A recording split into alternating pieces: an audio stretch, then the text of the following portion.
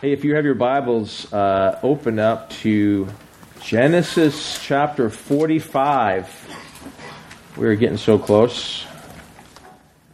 Last parts of Genesis, looking at Joseph. And I'm beginning to praying about and beginning to prepare for our next study, which will be good. Genesis 45. I'm hoping to get to verse 15 or 16, okay? I might just read the chapter at the beginning, but how about that? Then Joseph could not restrain himself. Joseph, of course, was standing before his brothers. Joseph, who was sold into slavery, 22 years of being separated. He's heard the confessions of his brothers. He's heard the change of heart by his brothers. He has tested them to see what kind of men these are. And he's absolutely convinced when especially Judah offers to put himself in the place of Benjamin. And Judah as a picture of Christ, who takes Benjamin's place and Christ who takes our place on the cross. Then Joseph could not restrain himself before all those who stood by him, and he called out, "Have everyone go out from me. Like, everyone leave. Get out of here. Everyone leave. But just me and the guys here." So no one was with him when Joseph made himself known to his brothers. Then he wept loudly. It was so loud that the Egyptians heard it, and the household of Pharaoh heard it. Then Joseph said to his brothers, "I am Joseph. Is my father still alive?" But his brothers could not answer him, for they were terrified at his presence. Then Joseph said to his brothers, "Please come near to me." And they came near, and he said, "I am Joseph, your brother, whom you sold into Egypt. So now do not be grieved or angry with yourselves because you sold me here, for God sent me before you to preserve life. For the famine has been in the land these 2 years, and there are still 5 years in which there will be neither plowing nor harvesting. So God sent me before you to establish for you a remnant in the earth and to keep you alive for a great remnant of survivors.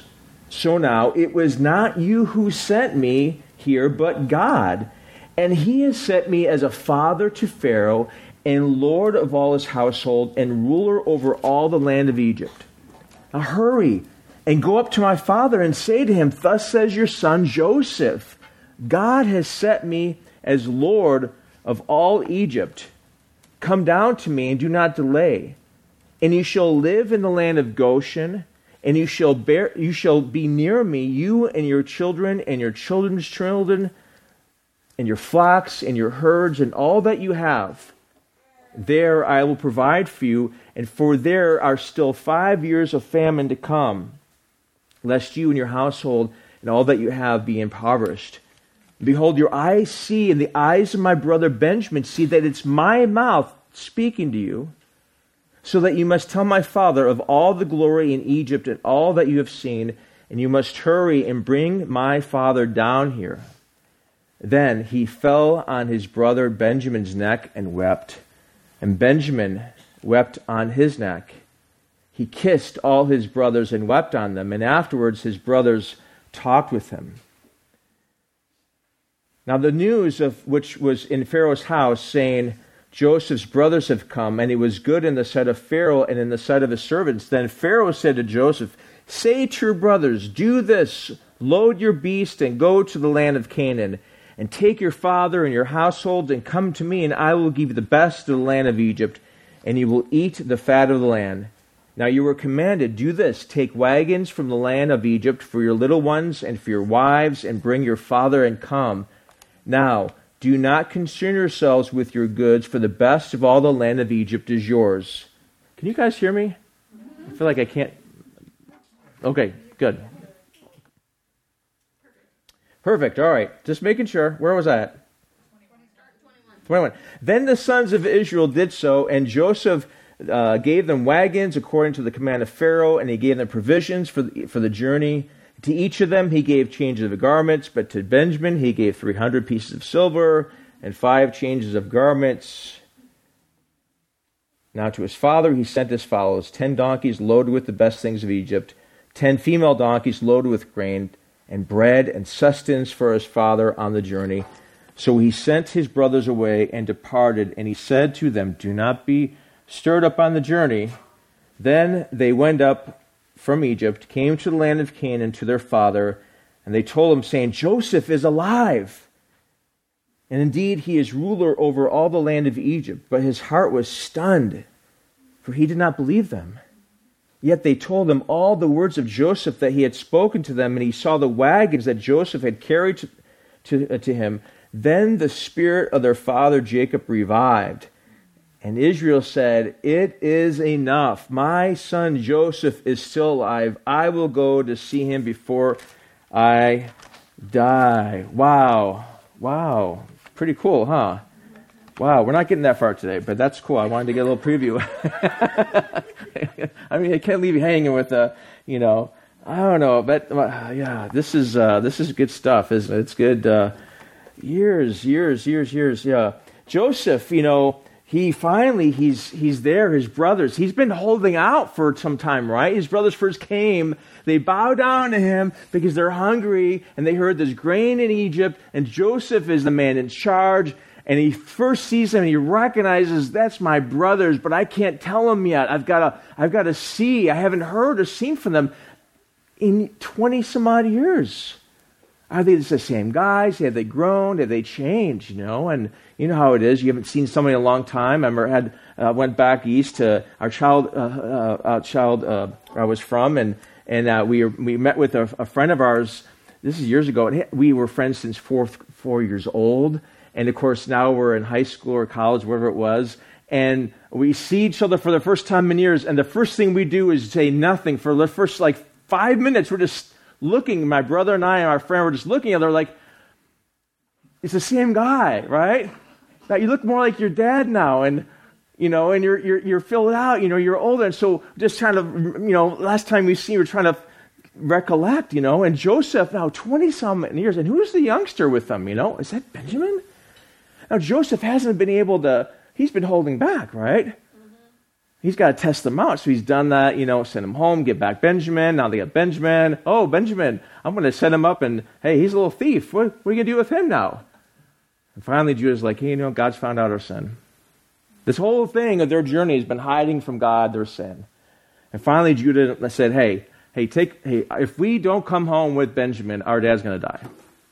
And I guaranteed my dad I would vouch for him, and just please take me, make me your slave, send the boy home, because if he's not there, ever since his brother died, we haven't seen him in years. Our dad's never been the same.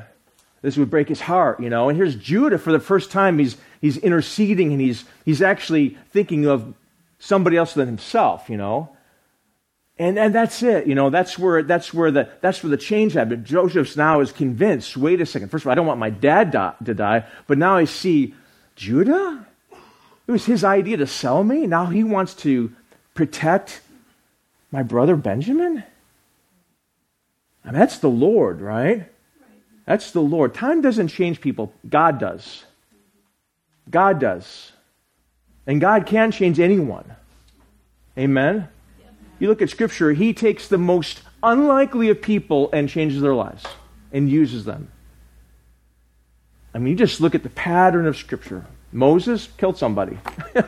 David, he killed somebody. He slept with somebody's wife, right? Jeremiah was afraid. You can just go on and on. You just look, and then the disciples. How many guys want to meet Peter when you get to heaven, right? Right? Gideon. Who, me, Lord? Who am I? I'm the youngest. And God has and then he takes this Saul of Tarsus, your arch enemy, so to speak, of the church. Saul, hey, I'm going to use him. And Saul becomes Paul, and the world's never the same. And that's God. God does that. And don't give up hope. Jesus Christ can change anyone's life. Now I'm going to go through real fast just to cover some ground here. I want to, first of all, the first thing that we see Joseph doing is revealing who he is, right? The first 3 verses, look at this. He could not restrain himself. Or first 4 verses, Joseph reveals himself, and he says, "Everyone get out. I gotta see my brothers and talk to them in private. I don't want anyone else around." And it's only he and his brothers, finally. There's a private moment where he is revealing himself to his brothers, whom he has been with them. All this time they've come back and forth, but they didn't realize who he really is, right? But now he's sort of going to take off the mask. He's going to say who he really is. I'm Joseph. I'm your brother, whom you rejected, whom you sold. There's a picture of Christ here, isn't it? Jesus Christ who takes and unveils the blinded eyes and says, "I'm Jesus, your Lord and Savior." And Jesus, when he reveals himself to people, it's often without any fanfare, isn't it, right? There's times when God calls you and reveals his Son to you, and no one else is around. There's no camera crew, there's no applause, nothing. It's just a quiet, and the Lord says, "I'm Jesus." And there's a picture here of Jesus revealing himself to his brothers, and of course anticipates later on that they'll look at him whom they have pierced, and they'll weep for him. Zechariah talks about that. Joseph, of course, finally reveals himself to his, and he says, "I am Joseph." And I don't know about you, but they were not expecting to hear that, were they? Because it says that they could not answer him in verse 3. Come again? Did I hear you right? Wait, are you speaking Hebrew? See, before then, he's speaking through an interpreter. Joseph is not using his voice. It's always through an interpreter. Now, finally, it's just Joseph. "I am Joseph." And, of course, verse 3, Joseph is most concerned about Dad, about Jacob. Is my dad still? He says that like 3 or 4 times. My dad, how's my dad? How's my dad? How's my dad? That's not to say that it wasn't their dad, but it's the one person he wants to get back to. The one person he's concerned with his brothers, but is my father still? But it says they could not answer him, for they were terrified at his presence. The last person they want to see is Joseph. Because Joseph has every reason to be really, really mad at him. And now he has the power to do something with. He can take them, make them disappear, and no one else will. Not even Geraldo can find them, you know. He can make them disappear, and he would have the power and right, because he's the highest in Egypt next to Pharaoh, and he's their brother, and they are terrified. Now they're truly at the hands of somebody who has every right and is justified to put him away.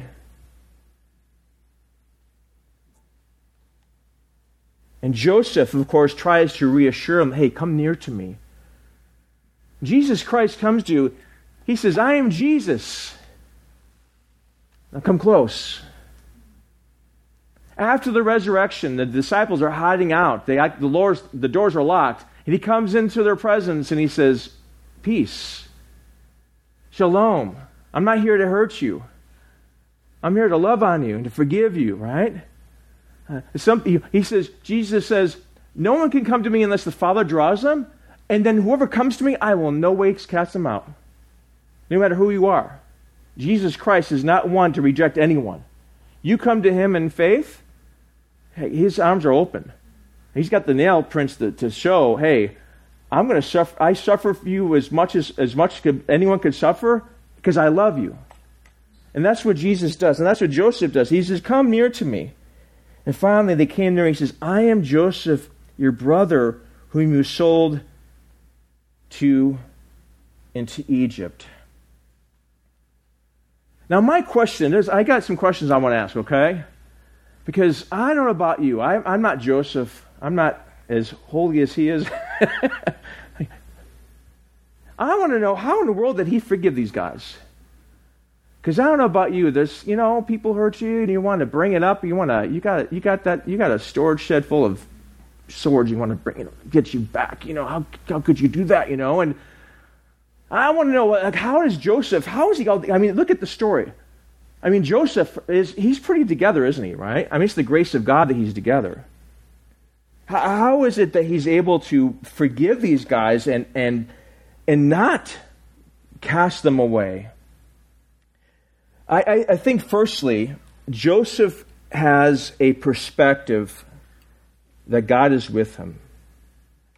He has this perspective. Look at what he says in verse 5. So now do not be grieved or angry with yourselves because you sold me here, for God sent me here to preserve life. Here's one thing we see about Joseph. Joseph sees God's hand everywhere in his life. Okay, you want to be a forgiving person. So people who are bitter, all they see is the pain and agony and the chaos and the pain and the what's the word I'm looking for? The scars, you know. They see the chaos. Joseph sees God's hand where people see problems. You and I sometimes all we see is problems, right? You just turn on the news, it's all problems, right? Yeah. So all you see is problems.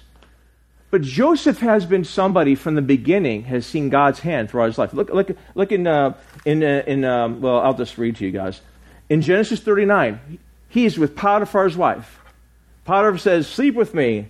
And Joseph says, how could I do such a thing, a wicked thing, and sin against who? God. I mean, temptation comes your way. You put God into the conversation, and suddenly it's like, oh, God's here. All right? How can I do this? Hey, it's you and me, sister, alone. No one knows, no cameras, no nothing. But God's here. Joseph has brought God into the perspective. I'm here, and God's here, and I fear God. Later on, when he's sold, he's in prison, and the cupbearer and the baker, they have these dreams, and they're distraught, and he says in chapter 40, verse 8, he goes, don't interpretations belong to God? He's in prison. And most people, some people, like, they're in a difficult time, maybe because God's the last thing on their mind. The first thing on his mind seems to be God. Like, God, I can't sin against God. God is the interpreter of dreams, right? Later on, Pharaoh has a dream. He's brought to Pharaoh. He says, hey, you got this gift of dream interpretation. And Job's like, time out, He goes, I can't do it, but God will give you the interpretation you were looking for, right? Then he says, hey, Pharaoh, I got some good news, bad news. Good news is going to be years of famine after that. He says, God has revealed to Pharaoh all that he's about to do. And then, not only here, look at verse 8. It was not you who sent me, but God, right? Oh, look at chapter 50. Go to chapter 50 later on, after they come home. And chapter 50, after Jacob has died, the brothers come to him. They're afraid. Hey, dad's dead, right? Is Joseph now going to come back at me? He says, as for you, verse 20, you meant evil against me, but God meant it for good. My point is this. How does Joseph get over the pain of the rejection? He sees God's hand in that, right? He sees God in everything that happens instead of all the problems. Yeah, you can focus on the problems and the pain, but you bring God and you realize God's here, right? As Christians, we ought to be the one that brings God into the conversation. Amen? I mean, it's easy. The default setting for us as humans is to look at things negatively and as if God were dead or powerless. But you look at the cross, there's proof that Jesus Christ is alive, and that tomb is empty. The power of God is for real. And so far, every promise has come true in His Word. God is not laying around like, oh, I'm so powerless to do anything. No. But you understand, if God is with you, even in the midst of the trouble. See, some people have a hard time. Hey, if God was with me, I wouldn't go through trouble. That's not true. Listen, we live in a fallen world. We live in a terribly fallen world. And God does promise to be with us even through the valley of the shadow of death, right? I know some people don't like when I quote Psalm 23 because they say that's only for funerals. No, it's actually for believers because it tells me that I have a shepherd who's with me, that even when I go through the dark valleys, He's going to bring me through that dark valley. He's not going to leave me. And there's no greater shepherd than Jesus Christ. Amen? Amen? my point is this. Do you bring God into the conversation? You bring God into perspective. When you're being tempted, is God on your mind? Probably not, because sometimes Satan wants you to forget about it. Like, hey, but this would be sinful against God. This would hurt my family. If I did this, this would ripple effect. But this is against God. Everything we are doing, see God in it. Not in a pantheistic way, but you know what I'm saying. God is... So Joseph sees God's hand when others see problems. Maybe we ought to have that kind of attitude. What is the Lord doing this? Hey, it's problems, but that doesn't mean God is left. The psalmist says in Psalm 16, I have set the Lord continually before me. It means always before me. And because he is at my right hand, I will not be shaken. If your faith is shaken, maybe get God back into the perspective. Amen? And if this whole story of Joseph has been, he's gone through a whole lot, right?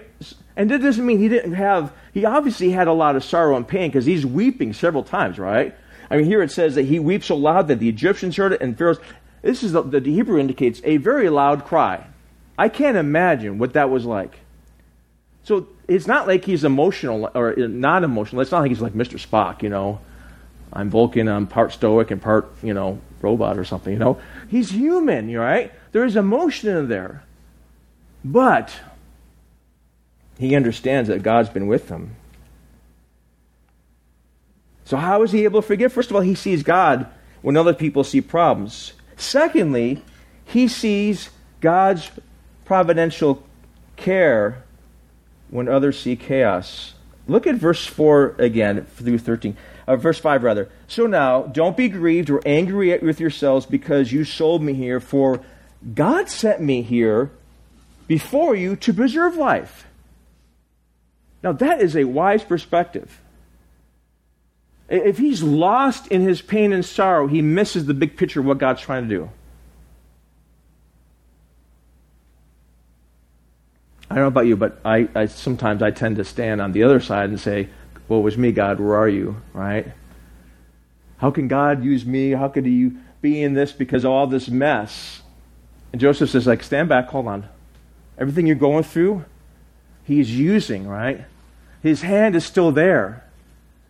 And he is, your life is not a mess that's out of control. For some reason, God,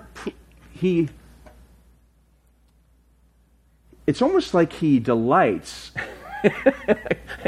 in taking lives that are full of messiness and hurt and pain and sorrow and making something good out of that.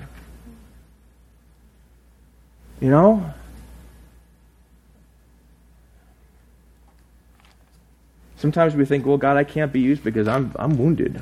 Hey, sign up. You're the one I'm looking for. I'm looking for the wounded. I'm looking for the rejected. I'm looking for the despised. I'm looking for the one who has regret, who has, somebody has some sin or something they can't get over, and they're so living in the past, and God says, my blood covered that past. Amen? I'm not preaching to anyone, am I? Yes, you're supposed to say amen. Okay. That was a setup, okay? That was a setup. He recognizes that God is in control. No matter what you see on the news, sometimes we as Christians say, oh my goodness, the world is such a mess. Is God anywhere, right? You look at, you say, where is God? And God is entirely in control. Even of the chaos. Everything filters through him.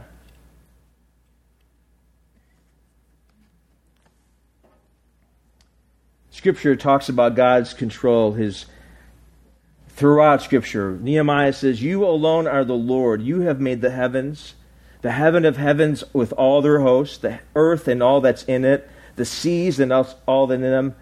You give life to all of them, and the heavenly host bows down before you. I just love that. Jesus says in Matthew 6, hey, look at the birds of the air. They don't sow, nor reap, nor gather into barns, yet your heavenly Father feeds them. Are you not worth much more than they? Or of a sparrow 2 sparrows are not are not 2 sparrows sold for a cent? Yet not one of them will fall to the ground apart from your Father. I think about that sparrow. I don't think about sparrows. I got these birds in my backyard. They're starting to eat we just did the winter grass seeding thing, Wake up in the morning and they're everywhere. Get away, get out of here. I want grass. I don't want you to take it. Okay, so the Father is providing for them through my overseeding. That's okay. He's providing for them. He's in control even of the little sparrows. 1 Samuel 2 says, the Lord makes poor and rich. He brings low. He exalts. He raises the poor from the dust. He lifts the needy from the ash heap to make them sit with nobles and inherit a seat of honor. For the pillars of the earth are the Lord's, and He set the world on them. He recognizes that God is in control. And Joseph recognizes that God often does His work through sinful people. He says, look at verse 8. Or verse 7. So God sent me before you to establish for you a remnant in the earth and to keep you alive for a remnant of the survivors. Remember, God had promised to Abraham, I'm going to make you a great nation, right? I'm going to give you land to live in. I'm going to make you a mighty nation and make you a blessing. And now that nation, who's only 12 brothers plus dad, right? If Joseph is not sent ahead, God sees the famine that would come. If he's not sent ahead, then they would die. God's working on, 20 years ahead of time in this case, right? I'm going to send Joseph, so he's really there. He needs to be thrown in prison for one thing. So I had Potiphar, his wife, Mrs. Potiphar, let's give her a name, Ginger or something, and make him advance. And so at the right time, he's in prison, but then somehow he has to be at the right time to be there where these dreams come in so they can interpret so that the guy who survives, the cupbearer, right? The baker's dead. But the cupbearer who happens to hear Pharaoh's dream, so he's got to be in prison when Pharaoh has his dream. All this timing, right? He has to be there. And then he has to be there to consult Pharaoh and say, hey, we need to plan ahead. Because if Pharaoh doesn't have his dream until like year 7 or the beginning of the famine, it's too late. So God said, I have to have Joseph there years so he can manage the house of Egypt and all the grain so that when it does come, when the brothers come, then he can rescue them. Does that make sense? I mean, sometimes we're just, you and I are living life one day at a time. How many of you guys are planners? Type A? Come on. Only one of us? You can plan out your calendars. We got to do it. That's smart, right? God's calendar is years in advance. And so what you think is, God must have forgotten about this. No, He's already planning years in advance. Right? And Joseph sees that. But God is not only doing that, He's working through these evil and sinful people. So look at verse 8. So now, it was not you who sent me here, but God.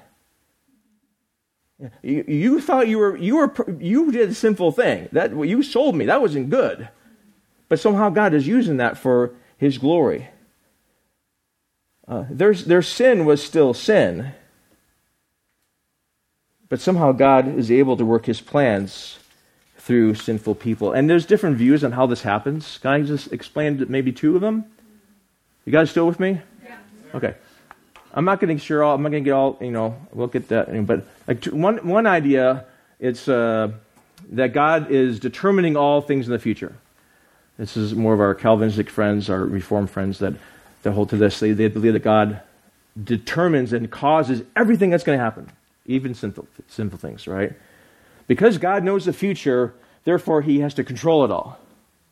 I think that's where they land on that, right? And of course, and then there's some sort of tweak that and say, well, God, He does plan everything and cause, primary things, but that He's not responsible for sinful actions. Okay, got that. I understand. And so the question is to make sure that God is still ultimately in control. He's in control no matter what. Amen? But if I go to a restaurant and I decide I'm going to go to a Mexican restaurant rather than an Italian restaurant, That's me making that choice, not God making it for me. Garden of Eden, God says, from any tree you may freely eat, except this one. You eat of this one tree, but from any tree you may freely eat. Right? Do you know that God was sovereign over whether they ate from all the other trees and we were not fallen? And He's also sovereign even when they ate from the wrong tree. He's sovereign even when we eat from the wrong tree, so to speak, in life. That doesn't say, oh my goodness, I didn't consider that. And He doesn't cause you and I to eat the wrong tree. That's our choice. He knows what's going to happen, and He knows every single possibility that's going to happen. In fact, He knows what would happen if this other, He would know He can run through all the scenarios. Like Jesus says, hey, if Sodom and Gomorrah heard what you are hearing, He's talking to the towns in Israel, they would have repented. That tells me He also knows possibilities of what could happen.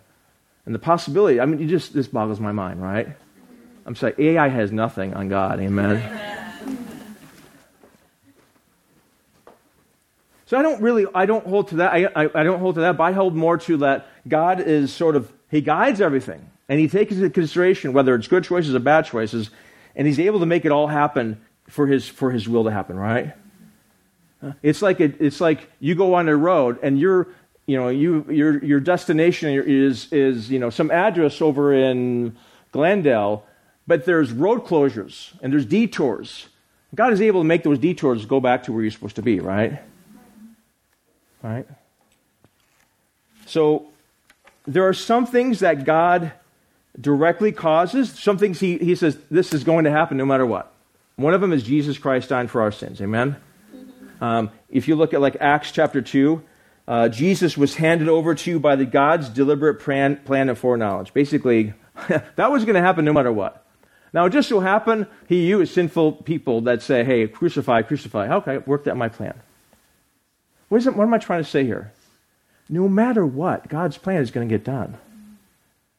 Now, some of us have made wrong choices in life, and we've gone down bad roads. And if God's will is to bring you over here, He'll bring you through. And yeah, you'll have scars, but God will be with you through those scars, right? And Joseph has experienced this, has experienced those scars through his brothers, but God is using that to bring him glory. And God is permitting that. That's why Romans 8:28, which we shared a couple weeks ago, God causes all things to work together for good, right? To those who love Him, to those who are called according. Somehow God knows how to do that. He's amazing at that. And Joseph understands that. He understands that God sometimes uses sin and evil for His purposes. He doesn't do the sin or the evil, but He uses it. The people who commit the sin are still guilty and are responsible, but He's using what they're doing to do His plan. Which means there's nothing that comes in your life that is a surprise to God or is something He can't get you out of. I used to play chess. I was in high school. And I sometimes watch videos. I'm really rusty on it. And, of course, you're looking at the chessboard and you have all these combinations of moves you can do. And sometimes you got these grandmasters who are this like really bad position and they're but because of their brilliance, they somehow see something that somebody else doesn't see and they get out of it and they win, that kind of thing. God, to the nth degree, there's nothing that you and I face where He says, oh, I can't do that. I can't handle that. Oh, that's too difficult for me. That's not my equation. Joseph understands that. Amen?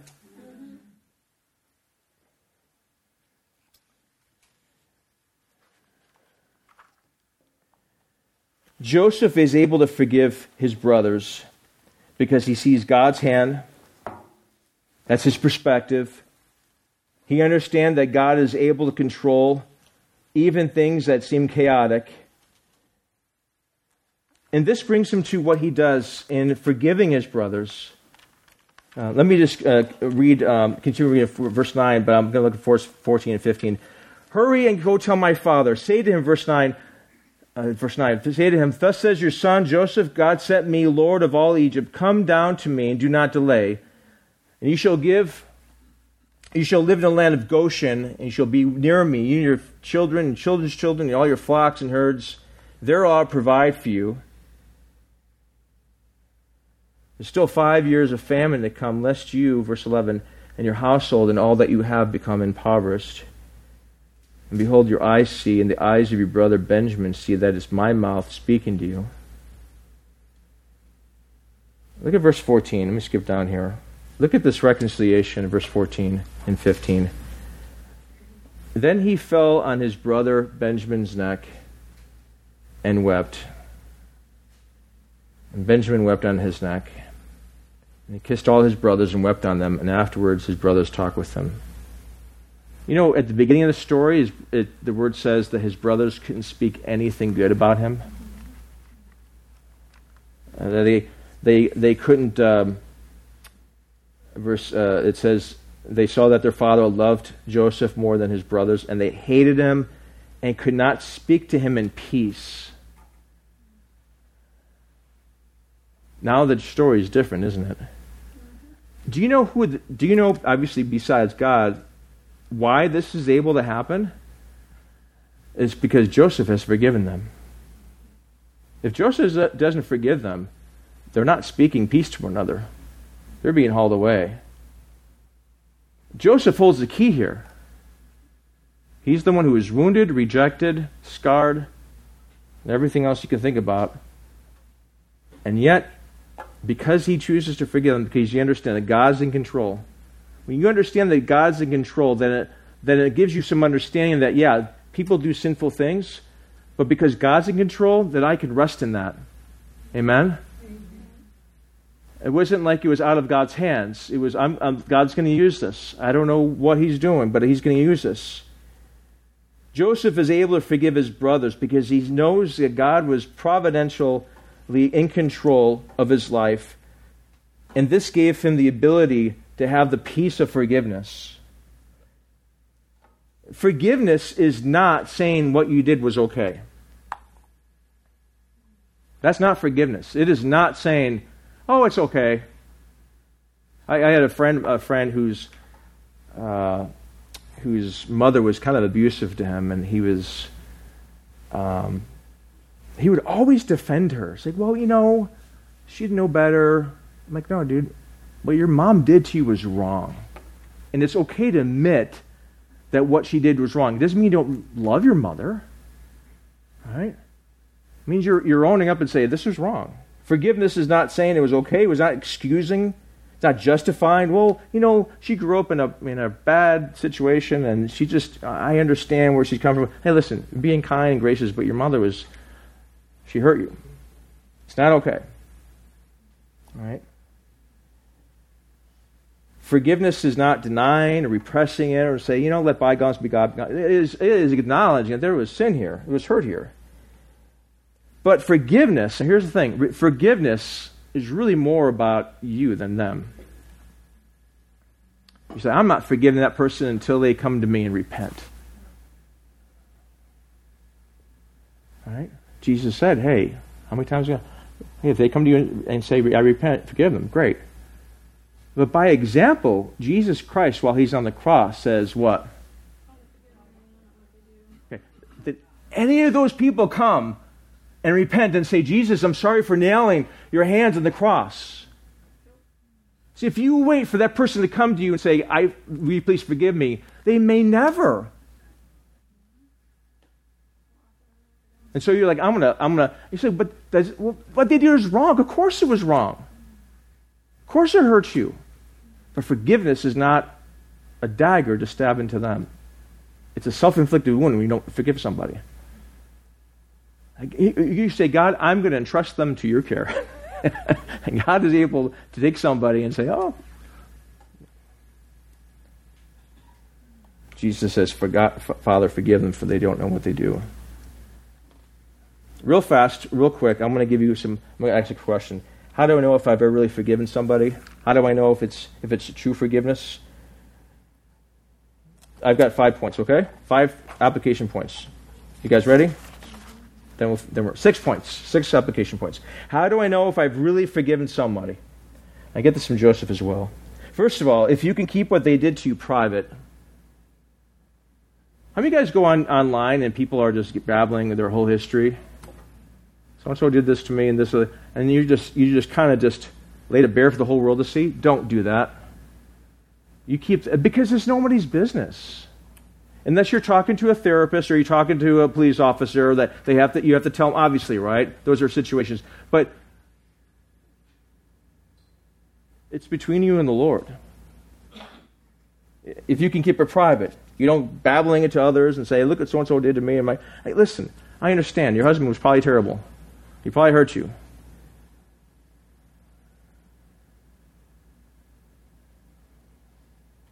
But what if God gets a hold of his heart and he does change, and now no one knows about that?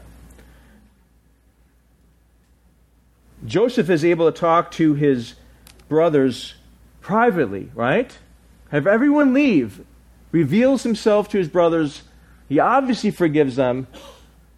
And I don't get the sense that Joseph is going to go home and say, hey, Dad, look what my brothers did to me. I don't get that sense. I don't think that's his heart. His heart is like, let's go get Dad, rescue him, and hey, I've forgiven you guys, right?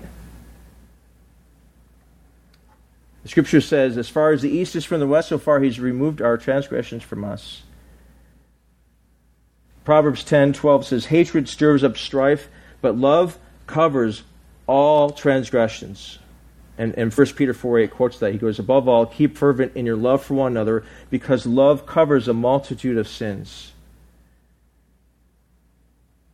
Secondly, we can tell if forgiveness has really happened is when a person can feel safe around you and not fear that you're going to... Like Joseph's brothers are afraid, right? And he says, hey, come near me. It's okay, guys.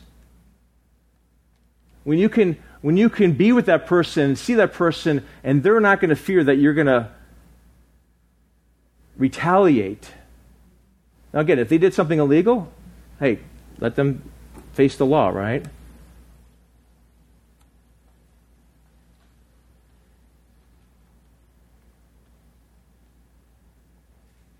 That's why Jesus, after the resurrection, he comes to the disciples and he says, peace be to you. Thirdly, and this is something I see in verse 5, Joseph doesn't let them feel guilty. In fact, he doesn't let them, he wants them to forgive themselves. Look at verse 5.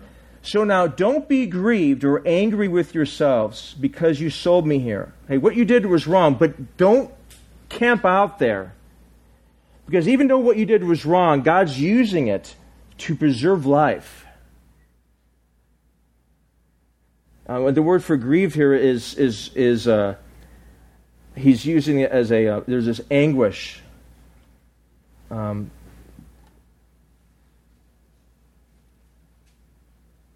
R.T. Kendall says that forgiveness is worthless to us emotionally if we cannot forgive ourselves. How many of you guys are on that script, where you've done something and you know God's forgiven you and that person's forgiven you, but you just can't forgive yourselves? How many of you guys are there? Just me. Okay, cool.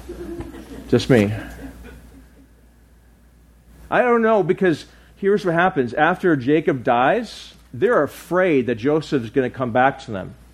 In chapter 50, after Jacob dies, and they go to chapter 50, real fast. Chapter 50. Is everyone with me, or have I lost you? Okay. Look at verse 15. This is after Jacob dies. The Joseph's brothers saw that their father was dead, and they said, what if Joseph bears a grudge against us and returns back to us all the evil he dealt against him? Okay, that's what Joseph was trying to reassure him, that we're not doing that. We're not going there. And they said to Joseph and said, hey, Joe, when Dad was still around, he said, hey, Joe, make sure you forgive your brothers. And Joe says, look at verse 40, verse 19 rather, chapter 50, verse 19. Joseph said, don't be afraid. Am I in God's place? If God's not going to do, I'm not in God's place to return that. It's been forgiven. It's under the blood, so to speak. You meant evil, but God meant it for good. I'm not going to go back in there. And He's not going to allow them to do that. When you've forgiven somebody, you let them off the hook. You give them to God. Go back to Genesis 45.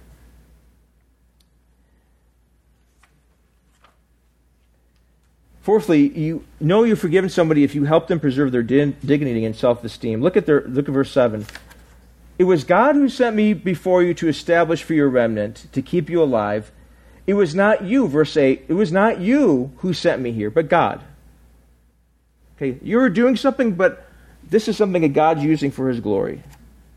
God is using whatever has happened for His good, because He's good and able to do that. God is able to use the past to work out for good. How He does that, I don't know. But He's God. Fifthly, you've forgiven somebody when you can protect them from their darkest secret. Again, it goes back to not babbling. He doesn't go back to Joseph, or Joseph doesn't go back to Jacob and say, hey, Jacob, let me catch up with you on what your brothers... Eventually Jacob probably finds out, but I don't think that's his heart. Just let it go. Well, I want them to pay. Well, I thought you forgave them. And if Christ has paid that on the cross, then let it go.